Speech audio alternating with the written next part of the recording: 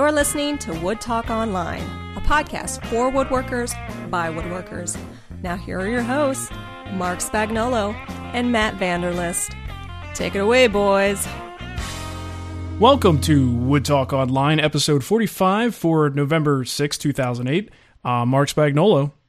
And I'm Matt Vanderlist, and of course, right at the top of the whole entire show here, let's get this right out of the way, because this way when you hear something, you know exactly where you can write and complain to. Preferably you'll start it out with attention mark, and yes. Then we'll go from there.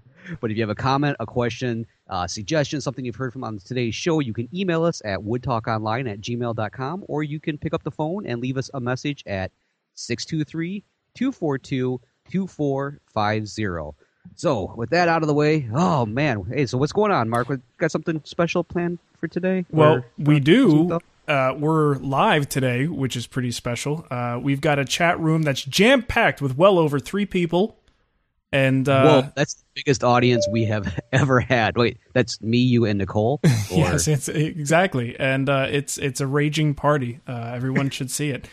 All right, so with our little live audience here, we'll probably interact a little bit here and there as much as we can, but I'm already finding it distracting, so I'm covering up the chat room with another window.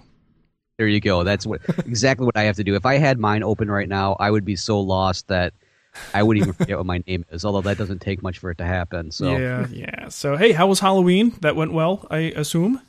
Yeah, not too bad. We definitely had a chance to walk around. It's funny because the older my kids get, the more they want to walk, which in the situation for my wife and I, the older we get, the less we want to walk. Of course. So, you know, they're running around trying to get as much candy as possible. And I'm just like, no. 1 block, that's it. We're going to head home right after that. No mas. Right. Yeah. Not too bad. Well, how about cool. you? Good. Ours was pretty boring. I think we spent most of it at Costco. Oh, nice. Yeah. I hear they got the candy selection there. They do. And, and it was fine because I've got a giant bag. In fact, I'll hold it up here. I have got a giant bag of Swedish Fish and Sour Patch Kids all to myself. Oh, nice. Thanks for and that's probably going to last me about a year and a half at the way that I eat candy. So, gotcha. It's all good. In our household, that would be about 2 days. Nice. So. All right. Well, other than that, I'm finishing up the holiday projects for the show. I just finished the magazine rack today. And I have the little clock that I'm making, and I actually have got it right here. So anybody who's in the chat room can kind of take a gander at it. There it is right there. It's basically like a floating design where the actual clock in the middle is in a small little square frame that floats, and it's held in with little pegs into the outside frame and some keys, some mitered keys on the outside. And it's... kind of nifty, but I'll be putting the design and the full episode up probably within a week or so for the clock. And the magazine, I've basically got to do the editing, and that one goes up as soon as I can get it up there. Nice, absolutely. Sweet. How about you? Any holiday projects on the menu? Well, I had mentioned a couple things I was thinking about last time that we were on, and one I did kind of almost finish is something I didn't even mention, to be honest with you. It's like one of those... like molding shelves, like the ones that you can kind of take like a crown molding or something like that, and you make like a shadow shelf. I don't know what you would really call it, but you kind of put it up on the wall, and it's kind of decorative. Well, I did make one of those because I was playing around with some crown molding, so we're thinking about putting some in place. So rather than putting it on the ceiling, I'm like, hey, I'll make some shelves out of it. What the hell, will do that instead? Sure, yeah. But I've been kind of busy playing with some other things and a few things that kind of came up for the show and everything that I really haven't had a chance to kind of break into building the trays that I was thinking about, some serving trays and some other stuff. Right. So, that the holiday gift stuff is they're gonna get gift certificates, I think, is what's probably gonna end up happening here. Visa gift cards for everybody, right? Yeah, I was thinking hugs from Matt cards and promise I'll come over and wash your car someday card. But nice, that would be perfect. Right. Well, one of the things I have been doing though, which I swear is really kind of woodworking related, is I saw an article and was, I do believe, at This Old House website, and they were talking about using a all organic, absolutely safe for the kids. I mean, if they accidentally ate this or drank this stuff, it wouldn't kill them, but it removes rust, and it's just plain old molasses. Really? And you mix it with water. Yeah, and I've been trying it. And just before we came on today, I was like, you know what? I'm going to give it a shot because I've been letting it sit for about 3 days. And every single day I'd come down and I'd see what progress has been made on it. And to my surprise, it's actually working. Now, it doesn't work as fast as some of the other ones that we've talked about. They're a little bit more caustic and kind of burn the nose hairs a little bit. But it actually is working. I'm really kind of shocked at it. Now, is it a certain brand that has molasses in it, or are you literally using a bottle of molasses? Literally using a bottle of molasses. And my wife was at the store, and I'm like, dude, do me a favor. Pick me up a bottle of molasses. And she's like, why? And I'm like, well, I want to try it to remove some rust. So she was curious, and I said, yeah, just bring it home. And they said it's like 1 part of the molasses to 9 parts water, and you can't really stir it because molasses is so thick. Yeah. You just kind of set it in there. You do the best you can. And I'm just using like one of those like plastic containers, and I've got an old hand plane blade that is just I didn't even try to clean this one up. It was so nasty. Right. Dropped it in. And I would say within 24 hours, it already started to remove some of the rust, and I was really blown away by it. Wow! So again, the only thing is the molasses part. They say it's really sweet, but man, it kind of stinks a little bit. Yeah. Well, I was going to ask you. Have you been tempted to just lick it off? I almost thought about that. I'm like, let's see how really safe this is, but then I'm thinking about all that rust that's floating in there. And the dissolved rust inside might be a little bit of a problem. Right, maybe who knows? Maybe it'll have a different nutrient effect on it or something. But but they were saying that really the molasses, this whole mixture, kind of acts as like a. And you're going to have to help me out in here because this is probably why I didn't do so great in chemistry. It's a chelating action, is what it ends up doing. Okay. And so it kind of gets underneath the rust and it kind of lifts it up. And so you still need to come in with like a Brillo pad or like they're recommending like a soft metal bristle brush. And you can just scrape it off, and you still got to put a little elbow grease into it, but nowhere near what you would have to do with other, supposed, safety products or have to deal with really nasty smells. So it's kind of a neat one. I'm going to let it sit around for a few more days and let it do most of the work for me. And we'll definitely, I'm going to try to take some pictures of another project that I'm going to do with it just to see how much it works out. But yeah, I was pretty excited. I'm like, that's not so bad. No, I'm trying to get. That is really interesting. I mean, and especially the stuff that removes rust is typically really, really caustic, just nasty stuff that you don't even want to go near, let alone lick when you're done. Right, exactly. And this was, I'm thinking I could probably just strain it off and put it right back in the jar, and I'll just put it right over where my wife makes cookies. So we'll be all set. Still good. Yeah, for the holidays, I'm like, we're having a special holiday cookie treat. Well, hey, speaking of sort of like greener methods of doing things, I actually did get a chance to finally spray some of that Vermont, not maple syrup. It's that finish. I can't remember. It's Vermont something or other, but it's all natural. It's the binder used in it is actually whey protein instead of just some really nasty toxic binder. I believe we talked about this at one point on the show. It sounds familiar. I probably was not paying attention while you were talking, but it does sound familiar. We were talking about kind of safety products or something. So yeah, exactly. And it was pretty impressive stuff. I sprayed 2 different projects with it, and one of them was even walnut. And I know a lot of the time we have problems with water-based finishes on darker woods because they tend to have that bluish cast and haze to them. And I was really impressed. And people will see in the magazine rack video, they'll see it. Actually, it turned out really, really nice. So I think I might have to order some more. The cool thing about this stuff is I can't remember the exact numbers, but I believe if you're looking at the VOC, the volatile organic compounds in the mix, that's really what most manufacturers are paying attention to in terms of trying to be green. I believe the most stringent regulation in the U.S. now is like 250 grams per liter, and they're at 180. Oh, wow. Yeah, and I think the General Finishes material that I had on hand, the polyacrylic, was at about 280, 275 or something like that. So I was really impressed with the stuff. It sprayed well, dries hard. It's worth a shot, but the problem is it's probably going to be really expensive compared to other things. So of course, take it with a grain of salt, but at least give it a shot if you have a chance. I'll put the link in so I actually get the right name for the stuff. I know the word Vermont is in there. Right, people are going to be like running right now going, let's see, maple, Vermont, what, nut, no, that's not right. Right, so, totally. So as a more all-natural, I mean, because most things can be used definitely as a food, sealer or something, because as long as you give it long enough set up, and harden before you actually use it. But I mean, that sounds like one that would be even more along that lines if it's that, not so dangerous. Yeah, I can't say for sure. I mean, most of the stuff that's contributing to that aspect of it is part of the, the stuff that's dissolving it, the solvent itself. And once that evaporates, it's usually inert for the most part. But, just like anything else, you got to be cautious with it no matter what.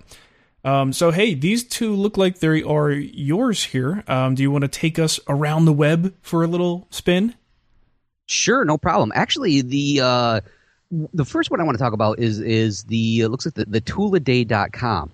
Now, this one, I can't remember who talked about this first. It might have been Rick Waters from the Splintered Boardcast podcast or not, but I remember seeing this on Twitter, and this is kind of a neat thing because it's more or less like one of those, I don't know, I guess you could really call it like an auction or something, but every single day they put up a brand new tool that's got this amazing low price, and, if you want to pick it up, I think you just click on buy, I'll buy, then it's automatically yours, and it's I think the tool special goes up just for the one day you'll have from the beginning to when it starts to when it ends, and you can take advantage of that great price. So it's definitely something to check out. That's tooladay.com, and today I think there's a Milwaukee's router I think is up on the auction block for it. So yeah, I'm looking at it right now. It's a factory reconditioned 1 3/4 horsepower body grip router. It's $70 sale price. I want it is what it says there. Oh, you do? Oh, well, cool. Well, I don't. Go ahead. I don't want it, but someone may want it, and that there's a button that says I want it. So what is that? The deal will vanish in 4 hours, 40 minutes, and there's a little ticker clock on there. That's pretty cool. Yeah, and every single day it changes. So I think you can even sign up for a newsletter where it will tell you, as soon as you wake up in the morning, I guess check your emails, and suddenly you're like, oh, well, that's a tool I have to have. Or the next day, maybe not so much. I'll pass on that one, and we'll let that one go. So definitely check that out, tooladay.com. And, of course, we'll have that in the show notes. And then the other one that I was looking at is, I think we've talked about this website before. It's toolcrib.com. I think people have popped by there once in a while. And I've been following their blog, and they've had a lot of really neat things come up on there. That the one that kind of caught me today is for a lot of smaller shop woodworkers, space is always at a premium. I mean, we're constantly looking for ways to make all our space, last as much as we can, or get as much out of it as possible. And so they had a little thing today that was more or less, maybe it was up there the other day, but all about all these little small space saving type things to help you out, like put your stuff up in the rafters, put together these little, nifty things here. So that's, if you check it out, they usually have a lot of neat little tips up there. Like not too long ago, there was one I still have marked that's for like 15 free was it like rolling cart projects that you can build, right? And again, small shop, nice to have everything up on wheels so you can roll it out of the way, but you don't always want to go out and buy them. Well, here's a whole bunch of free project plans for you to take advantage of. So it's definitely kind of a neat one to check out, and that's the toolcrib.com/blog. And again, we'll have it in the show notes. Cool, that is awesome. All right, well, we do have a little bit of news here. I guess some of this stuff is kind of newsy, I guess. I don't know. I just don't know where else to put it, Matt. We have another giveaway coming up, and I think this one will span the entire month of November. So if you go to woodtalkonline.com, there is a little form there to fill out like usual, and you can enter to win. And if you've entered in the past, this is not like we used to do it. You are not entered into this contest. They reset every single time we start a new one, which means you have to get your lazy butt over there and sign up, and you will be entered. Now, you don't really have to do anything. You just fill out the form and press send. The giveaway, yeah, it is. Anybody can do it. Even you can do it, Matt. Well, you're kind of pushing the limits there, but thank you. But you're not eligible. So we are going to give away a variety of things. I think Matt and I need to compare notes and see what we have. But most, if not all, of this stuff is going to be sponsored by Lee Valley. So we are those. What were those little screw dealies for the little cap that you know what I'm talking about? Yeah, it's the hand plane screwdrivers, and they really look just kind of like a doorknob with a little screwdriver embedded inside of it. Right. And because they fit in your hand, and everybody knows that those little caps on whenever you take the blade assembly off your hand plane, they've got that big wide slot, and sometimes I mess mine up all the time. And these little hand plane screwdrivers are made specifically for those. So they're really nifty. Yeah, I've used one a few times. It actually is very, very cool.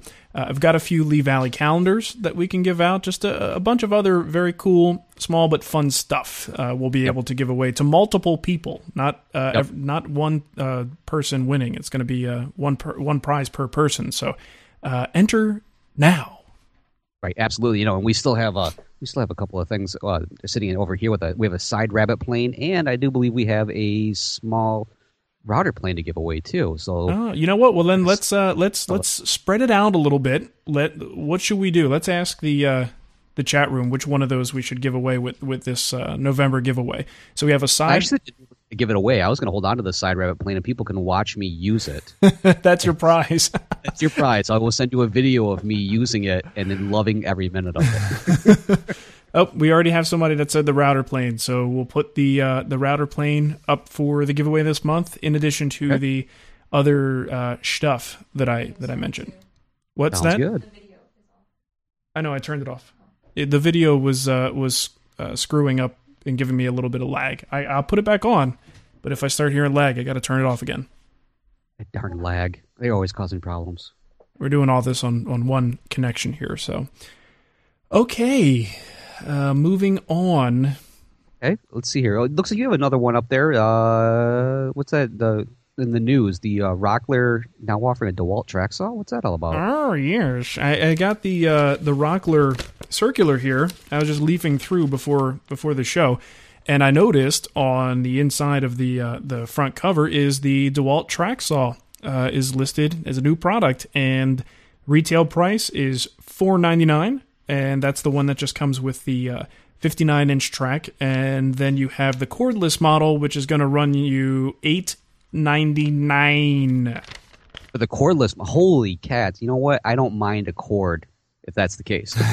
I could deal with the cord. Yeah. Now, interesting. The only reason I really brought it up, everybody knew this was coming out since IWF at the very least, is that when you compare it apples to apples, the DeWalt Traxall $4.99 versus the Festool TS55 coming in at $475. So $25 less for the Festool. Now, I'm just curious, if you were walking down the street and found $500 and you had to choose which kit, which setup would you buy if you really, really needed or wanted one of those? Just your natural instinct based on what you know about both companies, which one would you get? I would have to actually go with the Festool, and I think it's because I really like the green and black color. Okay, well, that's a good reason. We don't have to go any further.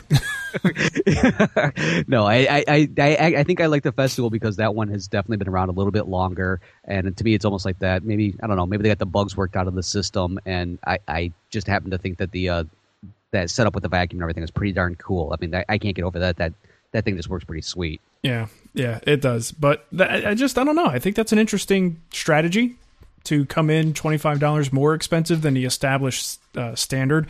It's not like they're, blowing away Festool in terms of their accuracy or what you're getting when you buy the saw. I mean, at least on the surface, they're pretty, I would say roughly equivalent in terms of what you're going to get out of it. So it's just a little bit surprising at the price point. Well, it's not surprising because we knew this, again, from IWF, but we didn't know what they were going to hit the market at exactly, and this kind of tells us.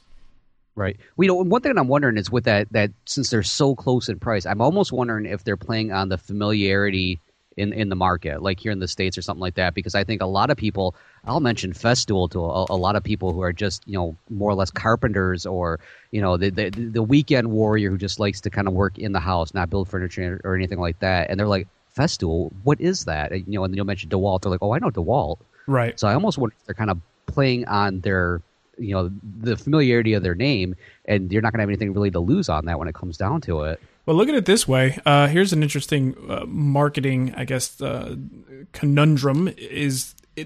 Festool has always had two issues. First of all, they had to tell you who they were, which is their first barrier. Now, once you know who they are, then you have to tell them what the tool does and why it's better than the other ones. Why should you pay more? So they had two things working against them. Well, now DeWalt, with a much bigger market presence, comes out and says, look at this great track saw. Look what it can do. And you kind of see, okay, wow, look at what this tool can do. Well, then someone goes and does a little bit of research and finds out that this other, manufacturer, Festool, makes one that's $25 cheaper. They've been around for a really long time, but they've already sort of done half of the work for Festool in that sense by introducing the product to the masses. And then once they do a little homework, they find out that there's actually competition out there, and the competitor has been doing it a lot longer than the newcomer, which is kind of interesting if you think about it that way. Right. So yeah, no, I could see that. Yeah, definitely. But who knows? Either way, the bottom line is I always love it when there's a competitor on the market, because it always makes things better. It makes the product better, makes the prices go down, and everybody benefits as a result. Well, maybe I shouldn't be so absolute about it. Most of the time, I would think everybody's going to benefit from it. Right. Then there's the conspiracy theory that the two of them are actually colluding behind everybody's back and like, all right, we're going to set it at this, and you're going to do that, and you take this area of the country. Could you imagine if that hits the news? DeWalt and Festool join forces. Yeah. They have like a little insider trading going on, and it turns out that one guy is actually employed between the two of them. Yeah, so. that would be funny. All right. Yeah, do we have anything more? There's one item here, but was that from last week? Did I leave that in there accidentally? No, I the Rockler Dream Shop giveaway with Delta and Porter Cable. I just saw this tonight, and it made me kind of laugh because it reminds me a lot of, we talked last time about Popular Woodworking has their Dream Shop giveaway going on right now also. Right. And so very, very similar, but again, it's another company. So maybe now this is double your chances of getting your Dream Shop. So definitely head over there and check it out. I think you can enter every single day right up until the drawing, and then they have apparently a monthly giveaway also. So that's definitely awesome. have a link to that. Yeah, giveaways out the wahoo. Right. Now, if only I could somehow finagle it so they're only given away to me and maybe one or two of my close friends. Good luck with that one. Okay, let's cruise into some hot deals here. We got a couple of them for you. We've got... I put this in here late today. The 7-piece Forstner bit set from Rockler. Of course, we'll provide the link for that, and I believe it's 50% off. Let me see what the price is. I think it's like $12. Just one moment. Wow, seven Forstner bits. Yep, $11.49, 7-piece set. Obviously this is going to be, it's not going to be the one that's going to last you forever, but $12 for 7-piece Forstner bit set. I know there are two types of drilling that I do with Forstners. There's one that tends to be just kind of like the junk stuff. It's more of a utilitarian sort of thing. And then there's the times when I really just need a perfectly drilled out flat bottom hole in a really good quality wood, and I don't want to mess around. I need the cleanest cut possible, and that's when I use my really nice one. So a 7-piece set like this, 50% off is really good, and definitely would fit the need for most people. Absolutely. No, I agree right with you. I have a whole junk drawer full of old Forstner bits and drill bits that I probably should just throw them away, but you never know when I might need a paperweight or something. Yeah, exactly. All right, let's see here. Next we have one. I think you put this one in, but I'm going to tell people about it anyways, though, and that's over at Woodcraft. They have a 170-piece, looks like a Brad Point drill bit set. Or actually, it's your choice of Brad or twist bits, apparently, is which one you can get. And it is $29.99 each, and that is through November 30th. Wow, that's not 170 drill bits. Oh yeah, I did put that in. I'm drawing a blank here, going, "What are you talking?" Okay, yeah, I did. Yeah, that's just one of those massive sets that just I don't know. I when it comes to drill bits and router bits, I do like to get one big set of relatively inexpensive bits that satisfies all the obscure numbers, needs, shapes, profiles, everything I could possibly need. And then the ones that I use the most frequently, those are the ones that I buy a really nice set of. So this is just one of those things that just make sure you have every possible size you could ever imagine needing. Absolutely. And on top of it, according to the picture and the details, it comes in its own sturdy metal case. And who doesn't need something like that in the shop? Because I won't even tell you where I store most of my bits. So that's... Well, usually when I have a nice sturdy metal case for bits, the bits for some reason just never wind up going back. So despite having a perfectly logical place to store them, they wind up where they shouldn't be. I don't know why. Yeah, I do that all the time too. I have them scattered all over the place. Nothing is worse than when I'm sucking up sawdust and I go, "What was that metal thing I just heard?" Ting, ting, ting, ting. All right. Okay, so at toolking.com, they have 10% off all new DeWalt tools and accessories. Receive a coupon for $10 off of a purchase of $50 at Tool King just for signing up for their email newsletter. So two separate things, but go to toolking.com and you cannot miss it. There's a giant 10% off DeWalt tools and accessories button there that you can click on and take advantage of that because that looks pretty darn sweet. Yeah, I wonder if you could get that DeWalt track saw there. Ooh, that'd be well, it is a new tool. I'm looking on their page, and you know what? I don't see it here. I see routers. I see a biscuit joiner, a small table saw. Nope, I do not see it. But that doesn't mean it's not there. So just take a look and see if you could find it. But I think if they were going to do that, it would be like front and center. Yeah, either that or it's like one of those you have to ask and then you can't get an answer and then you have to keep asking and they get really irritated and finally like, yeah, okay, it's fine, it's on sale. Right. So, all right. One more thing we have here, of course, this is at Woodcraft also, and we're all familiar with the Bessie K body clamps, and of course they seem to always have a sale going on with the Bessie K body clamps, and they're claiming they have the best price online for a 4 Bessie K body 24-inch clamps with a Wood River parallel clamp block set. Only $100 for the 24-inch clamps, and then for 4 40-inch clamps, it is $125. And then if you go through it, go kind of page down, you'll find a whole bunch of other great prices on other clamps too, K body clamps too. So they seem to be the place to go for K body clamps now if you want to get something like that. Well, they're still moving the old ones, right? These are not the new design? No, yeah, this still looks like the old ones. So yeah, they must have a huge warehouse full of these, and they're just trying to get them out the door. Just moving them out. Well, you know what? I mean, realistically, how much better are the new ones as far as just clamping is concerned? I mean, creature comforts, sure. You know, that's why I like the Jet a little bit better than the Bessie. But now the new design of the Bessie is pretty darn good. But really, it's just clamping. It's not going to make that much of a difference. So if you exactly, especially as pricey as they are, right? I mean, so if you can get a bunch of them on sale, go for it. Right, absolutely. See, what they really should sell is the extra hand that you need, because inevitably somehow they always fall out of my hands, and then my clamping job is completely ruined. Now, moving on into the topics, we don't really have any good specific topics today just because we're doing the whole live thing and we're going to have some live questions. But I did want to talk a little bit about freeform sculpting, and the reason is because I just today got my December 2008 Popular Woodworking issue, and my article in there happens to be about freeform carving. And nice. Yeah, so if you look on their website, there probably already is a video posted that accompanies the article, and it's kind of cool. The article, I only have 2 pages to work with, so it's not like I could write a whole book on it, but I get a pretty good introduction to the tools that I use to make really big curves and things that you wouldn't necessarily be able to do with any other types of tools. Some of the main tools, I guess I can quickly talk about them, is have you ever used one of those Arbortech blades in a grinder? No, I haven't. I've watched people use it. I'm fascinated with it because they look like they just clear out so much material. It's almost scary how powerful that thing is. I mean, it can really, really hog away some material. So, like a seat bottom or a chair for where your butt cheeks go is like a perfect tool for that. I also use, after you do that, because that's really rough, so after that you have to have something to smooth it out, but you don't want to necessarily go to just a random orbit sander with 80 grit paper. You're going to be there all day.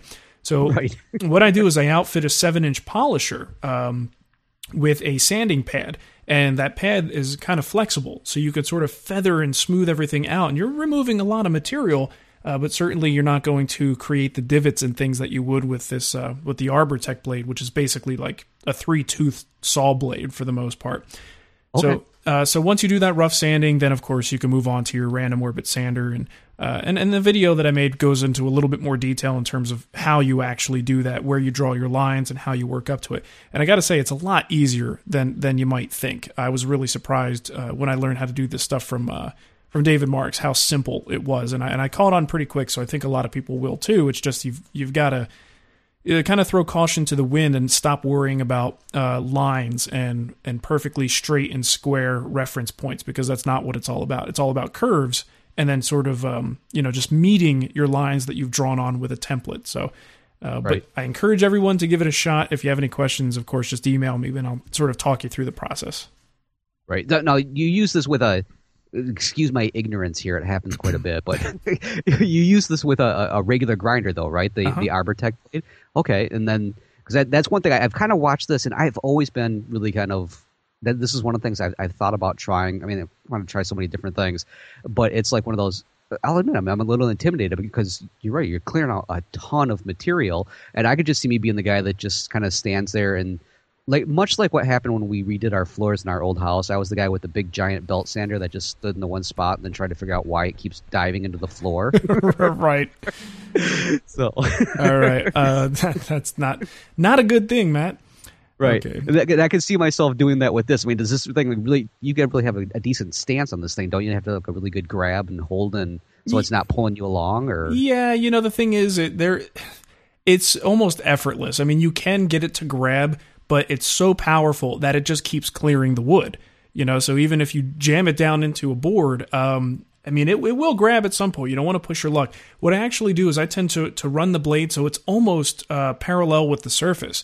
If you run it in that vertical position, that's when you're probably going to really just tempt fate, I think. But if you run it more horizontally, or at least on a 10, 15, 20 degree angle, you tend to get a little bit better results that way. You don't dig quite as much. So, but nice. It's it requires a certain amount of respect and caution, but it's well worth learning, because there's just some things you can't do with the bandsaw and with other power tools that you can do if you just kind of unlock that little restriction there of straight lines and straight edges and all that stuff. So, right, yeah, definitely, yeah, because I can see myself just kind of like we was joking around about the.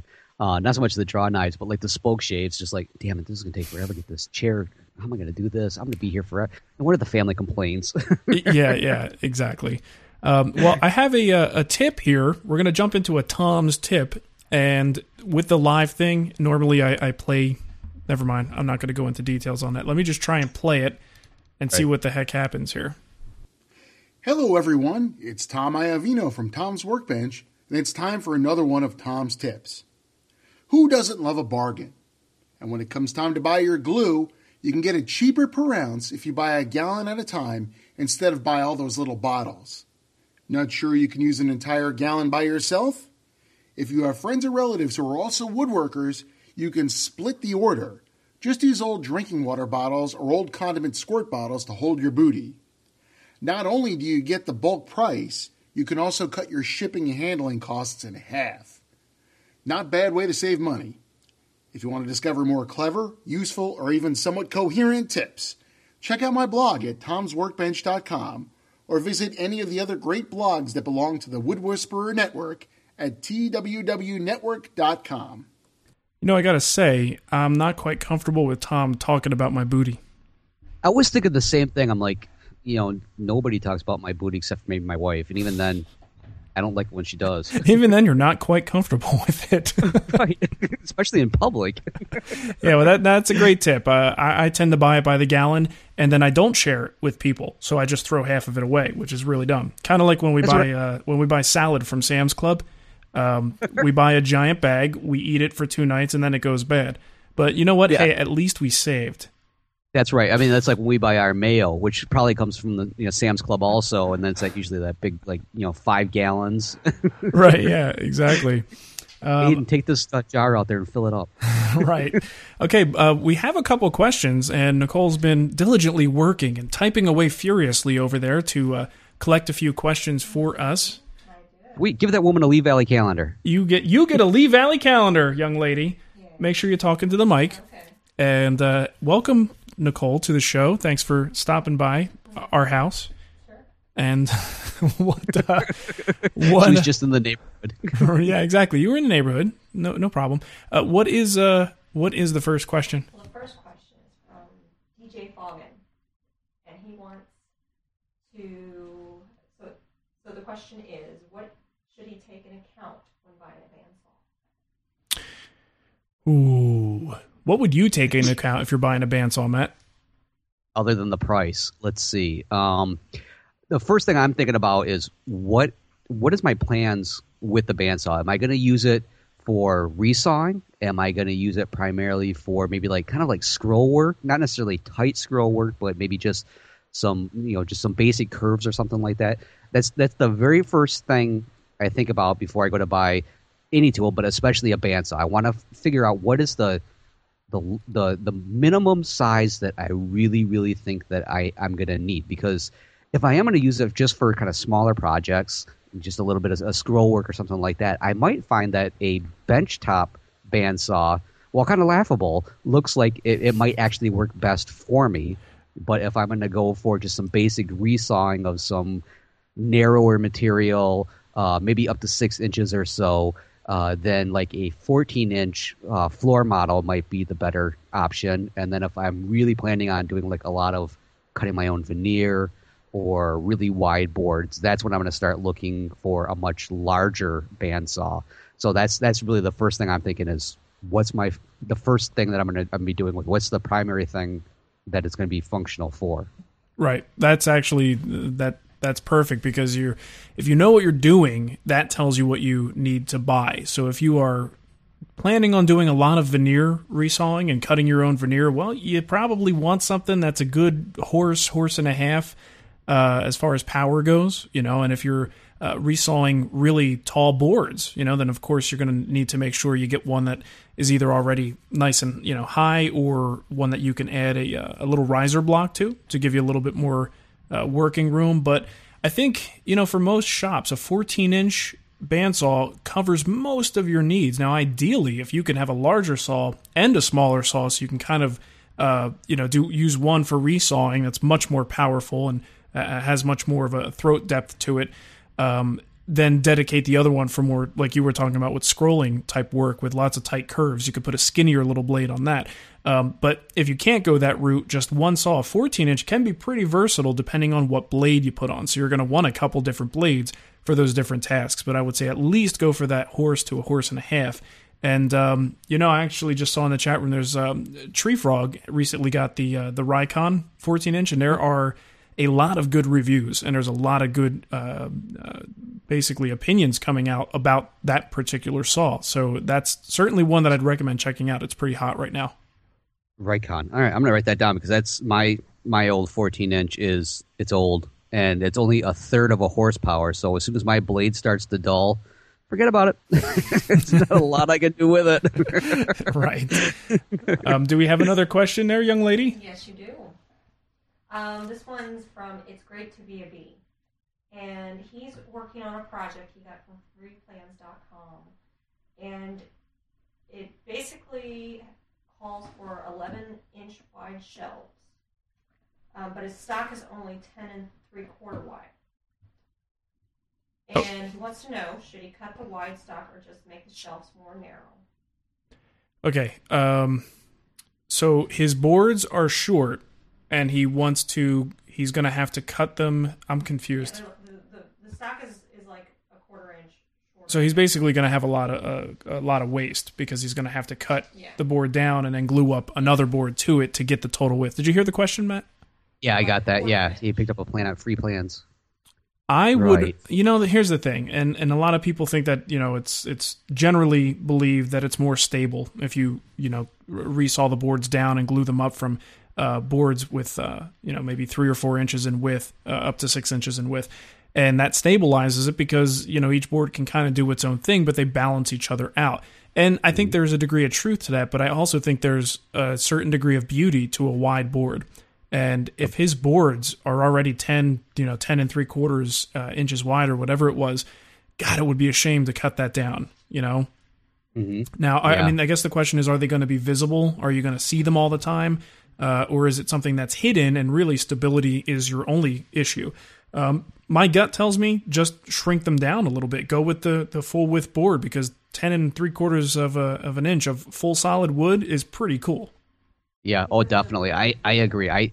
That is one of the things that I absolutely hate. 'Cause we've talked before about like with the jointer. If you have a smaller jointer, you might have to rip the board so that you can fit them on the jointer or something. And I hate that idea because of that very reason. Because sometimes you get the most amazing figure, and it looks so much nicer if you can keep it all together. So yeah, I'm 100% on there. I think if you can find a way to do it to keep it as just the one, shrink everything else down to fit, and it's a quarter of an inch. It's not going to be that noticeable. Yeah, and the thing is, if he says that they're going to be very visible, so you can kind of get an idea when you look at a board that's been sitting around for a while. You can kind of get an idea of whether this is going to be a problem board or not, especially at that width. So if the board is pretty stable right now and it's pretty flat, pretty straight, not real crooked and nasty, you can probably make a pretty solid prediction that it's going to stay that way over the course of time. So I would say if it looks decent now, clean it up, get it ready for the shelf, and just shrink the design down a little bit to compensate.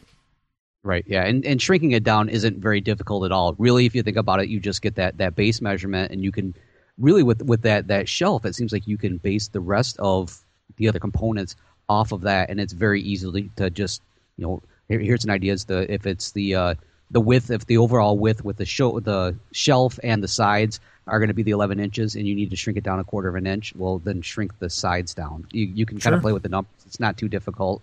And if you have any problems, ask Mark. I mean, you can ask us. So that's no problem whatsoever. Totally. Okay, we got another one? Okay, I got a few more. Oh, we got a few more. Let's hit it. Okay. All right. So, Jermaine wants to... Not Jermaine. Your thoughts and ideas about golden proportion. Thoughts and ideas? They're very golden.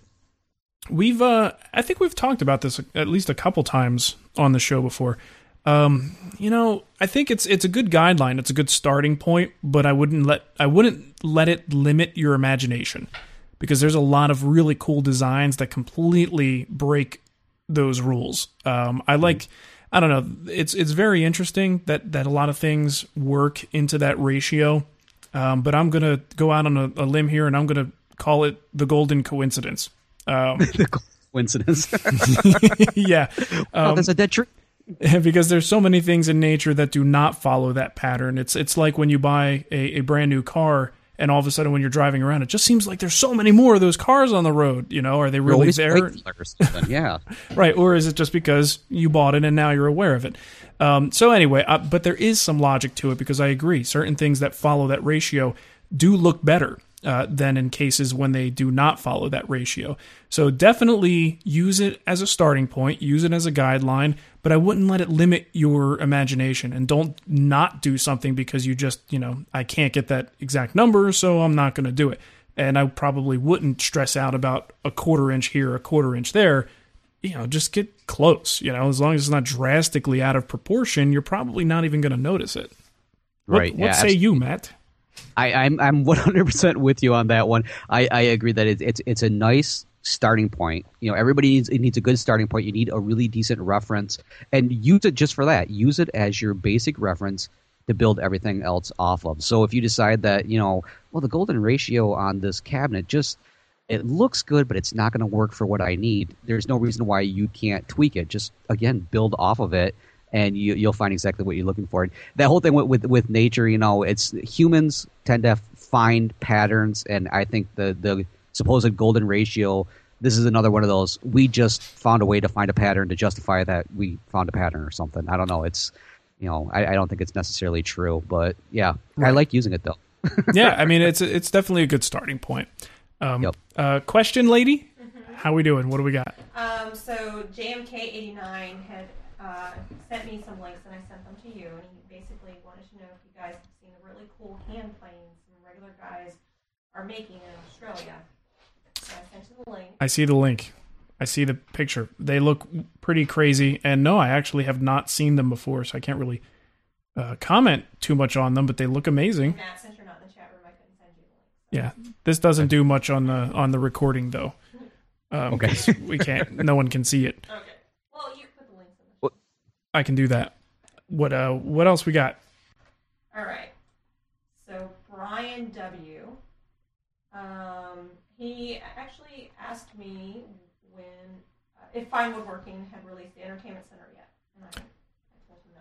No, I communicated with them recently about it, and it seems like they are aiming for roughly January. And I heard that they needed some refinements on the measurements and things like that, so it sounds like they're working on it.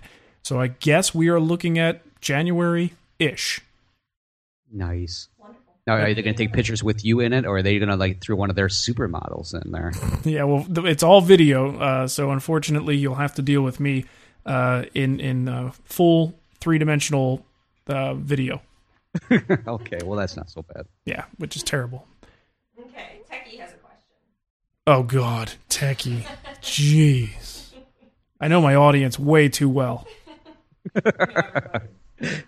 And he says, I'm gluing 10 2-inch wide strips together to make a wide board with 10 2-inch boards glued together that will be 24 inches long each. What can I do to minimize cupping along the grain, the end grain? The wood is black walnut, and this is a cutting board. The thickness of the wood, 1 inch 4/4 black walnut. Okay. I'll let you go first, Matt. Okay, so let me get this right. He's gluing up 10 2-inch wide boards, 24 inches long. So he's got 12 strips, right? Right. And it's a night. 10? 10. How does 10 times 2 make 24? They're 24 inches long? 24 inches long. Oh, I see. Oh. I see. Right. Yeah, either way, it's a buttload of short strips. Yeah, I was just thinking, as soon as I heard the 10 2-inch strip glue ups, I'm like, oh my God, what a nightmare. Yeah, no kidding. Okay, and then what's the problem with the ends? They're afraid of puckering at the ends? He wants to know how to avoid cupping of the board over the whole width. Oh, wow. That's going to have to be one. Calls are one thing that I'm thinking you would definitely have to use, but you would have to really strategically place those. But with 10 2-inch boards, that's a lot of potential for some major cupping through there. It is. That's strategically placed calls is my answer. Okay. Next question. Moving on. This is one of those tough things to diagnose sometimes too, because I would say if I glued up maybe 10 of those, I would guess on a good day that probably 4 out of the 10 would cup. Yes. And it's one of those things, each one of those joints, as you apply that pressure, it's kind of like, I think we've even talked about this before too, is the sort of X factor of gluing up a joint. That even if you've milled it square, the joints are nice and flat and dead on accurate, sometimes the clamping pressure puts a little bit too much pressure at the top of the joint than it does at the bottom. And then as that glue dries and the moisture leaves the joint line, you can actually get some sort of a reaction to that. So even after the board's dry and you've had it sitting in clamps, maybe you even put 2 long cauls along the entire width and clamped it down. Sometimes they just move. So the best thing I could say is just make sure that those joints are perfectly milled. If you can hit the joints and get them, with one light final pass, even if you use a joiner plane to do that, to make sure that they're just dead on. Make sure that angle is perfectly 90 degrees, and when you clamp it, alternate your clamps. Especially if you're using like K-bodies or something like that, alternate them so every other one is up and the other one is down, and this way you'll sort of equalize the pressure on the top of that joint and the bottom of that joint. And then, of course, like you mentioned with the calls, but instead of trying to do each individual joint, I would get 2 pretty wide boards, maybe 3 or 4 inches in width, and sandwich them on the top and the bottom of the glue up and really just clamp the crap out of it just to make sure that it doesn't move. And I would let it sit in the clamps probably for at least 24 hours. Give it a good amount of time for the glue to cure and some of that moisture to get out of that glue line before you unclamp it. And then hope for the best. Right. This is one of those where definitely we could run into some major glue creep if you've got too much glue in there. Because I just go glue fantastic. Tom's tip today, forget Sharon. I'm using tons of it to the point where it's just dripping all over the place. This is usually what ends up happening.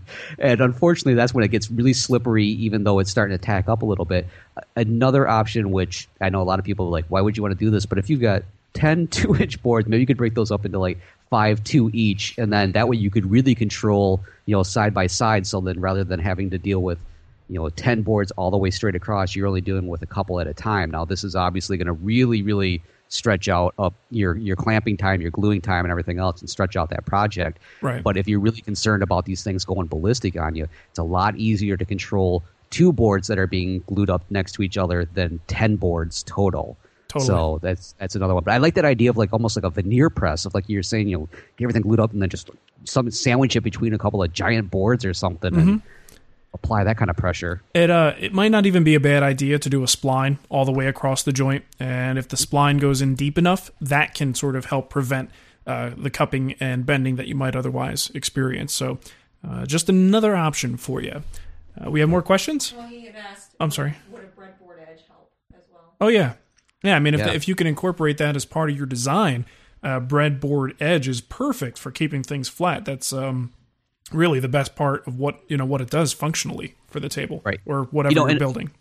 Yeah, and and another thing is, I don't know what he's building this for, but if this is one of those things where if this is the top of, let's say, a table or maybe some sort of who knows, we'll assume a table or something. I wonder if you could like even, this is kind of really stretching out there, but like put cleats on the bottom side if it's going to be hidden. Like you have kind of like the cleats to help pull everything into place. Sure. But that's definitely breadboard edge. Oh yeah, that would help. Definitely, big time. Anything else? Yep, got one more. Let's do it. Let's see. We have A. Marshall. He says that he has a jointer, but not a planer. Is there any way to surface the third and fourth sides of a rough stock without a planer? Trying to get 2 faces parallel, consistent thicknesses of a board is a goal. Well, our ancestors did it for a long time without a planer. Right? Could I do it? No, probably not that well. That's the only thing I could recommend is if you have a nice flat work surface, like an assembly table or something that you just know is pretty darn flat. And you lay the flattened side down on that surface, and then you would just basically build some sort of a router sled jig where the router would ride at a fixed height above your workpiece. And if your table that you're using as reference is flat, then the sled will also ride on the same plane as that tabletop surface. And you'll be able to just trim off the high spots and leave the low spots. So that would probably be the only power tool method that I can imagine really working all that well. Yeah, but you have to have the flat reference surface, right? Because otherwise it's no good. If you're not sure that surface is flat, the board's going to contort and you're not going to get the perfectly coplanar and parallel surface on that second side. Right, exactly. Yeah, no, I can't think of any other method because unfortunately the jointer works so well with maybe 1, maybe 2 edges, but not for the opposite edge to be plain. I think it's false advertising sometimes, but unfortunately that's just the way it goes. Yeah, that's a tough one. And I mean, of course, you can try and go at it with some hand planes, but ooh, doggy, that's going to be tricky. Well, you wuss. I mean, oh yeah, you're right. Yeah. This is one of those arguments, though. I mean, this is a good point for an argument of why, if you could only have either a jointer or a thickness planer, why going with a thickness planer might almost be more advantageous than just going with a jointer, because with a thickness planer you could set up like those little little sleds. You could set up a little something extra in there to help you level it out so that you can get that first pass and then flip it over and get the coplanar. But unfortunately with the jointer, just doesn't work that way. Yep, absolutely, totally agree. I think we have one more question before we head out of here. Andy Pugh says that he wants to know the difference between 220-volt and 120-volt and which is better for a table saw. Well, the difference, this is easy. The difference is 110 volts. That was my answer, darn it. Oh, I beat you to it, Matt. I beat you to it. Wait, hold it. I'm redoing the math. Yeah, it's 110, right? You know what? I'm not an electrician, and I only know in the sense of what it means to me in my shop. So if you want a electrical definition and what it actually means, I would recommend going to the source for everything, and that is Wikipedia. There you go. Right. Not really, but still. Yeah, I mean, basically most of our tools, most household electrical items, at least in the U.S., are 110. That's pretty standard. And if you double up the hot leg on that, you wind up with 220. And the basic idea is 220 is supposed to be a little bit more efficient than 110 in terms of the power rating. The amperage also can be higher with 220. So a lot of times with the bigger tools, let's say you have a big 30 amp tool, you're going to need a 220 line to power that. So big cabinet saws and big band saws and jointers and things like that are going to require that extra power. You'll find that, let's say like the hybrid saws these days, those are sort of designed to give you the best of both worlds because it kind of looks like a cabinet saw. It's a little bit more powerful, but most of them still run on 110 for standard household electrical power. And, definitely if you're going to do any of this work to get 220 in your garage or your basement or whatever, definitely make sure you get a professional in there to do it. And I've done a little bit of electrical work myself, and I've made sure that I basically researched the heck out of it before I did it, but still, there's some things I don't like, that nagging feeling that I may have done something wrong. Right. and someday it might burn my house down. That scares the crap out of me.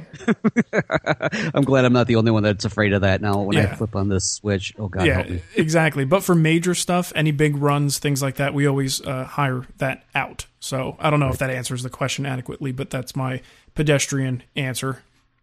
Right. This is definitely one of those arguments because so many people go back and forth. I know you have to have 220 in a shop. Otherwise, you're not, your tools aren't going to run efficiently and everything else. And other than the fact that it is 110 volts more than what I have right now, I really couldn't give you a straight up answer as to one's better than the other or not. So sorry. For most things, it's not going to make much difference for most people. Right. Anything else? Or are we done? I think we're done. I think. Wow. The well has gone dry. Oh, that figures. Just when I was getting warmed up. All right. Well, I just want to thank everybody in the chat room for hanging out with us, and I think this is really easy for us to do now. So I think we should probably make a habit of doing it all the time, and I think it'll be a lot more fun. Matt's cool and all, but I mean, 50 minutes, an hour talking to him it just drains my soul. Hey, wait a minute. You're talking about me. I don't always pay attention to what you're talking about, but hey, see, that's why I do that. Well, it works the other way too, there, buddy. Let me tell you. I bet it does. I bet myself out of this basement. It's not always pretty. Yeah, exactly. But no, this is a blast. I have a real good time when we do this. So maybe we'll try and do it on a every show sort of basis. But if you want to take us out and give them the contact info, we will get our butts out of here. All right. Well, in that case, if you've heard something today, like maybe you know the real difference between 220 and 110 and just want to school us on it, you know what, drop us a line at woodtalkonline@gmail.com, or you can even call in and leave a voicemail at 623-242-2450, and we'd love to hear from you, so definitely call in. And you know what, for those of you in the chat room, or if you're listening to this now and are like, man, why didn't I know about this? You know what? We'll let you know a little bit ahead of time when we're going to do the next one. Tell your friends, tell your family, make it a big night. We'll make a huge night out of Wood Talk Online Live. Yes, it'll be a big, giant party. All right, well, happy and safe woodworking to everybody, and I wish you all a warm toodaloo. Toodaloo.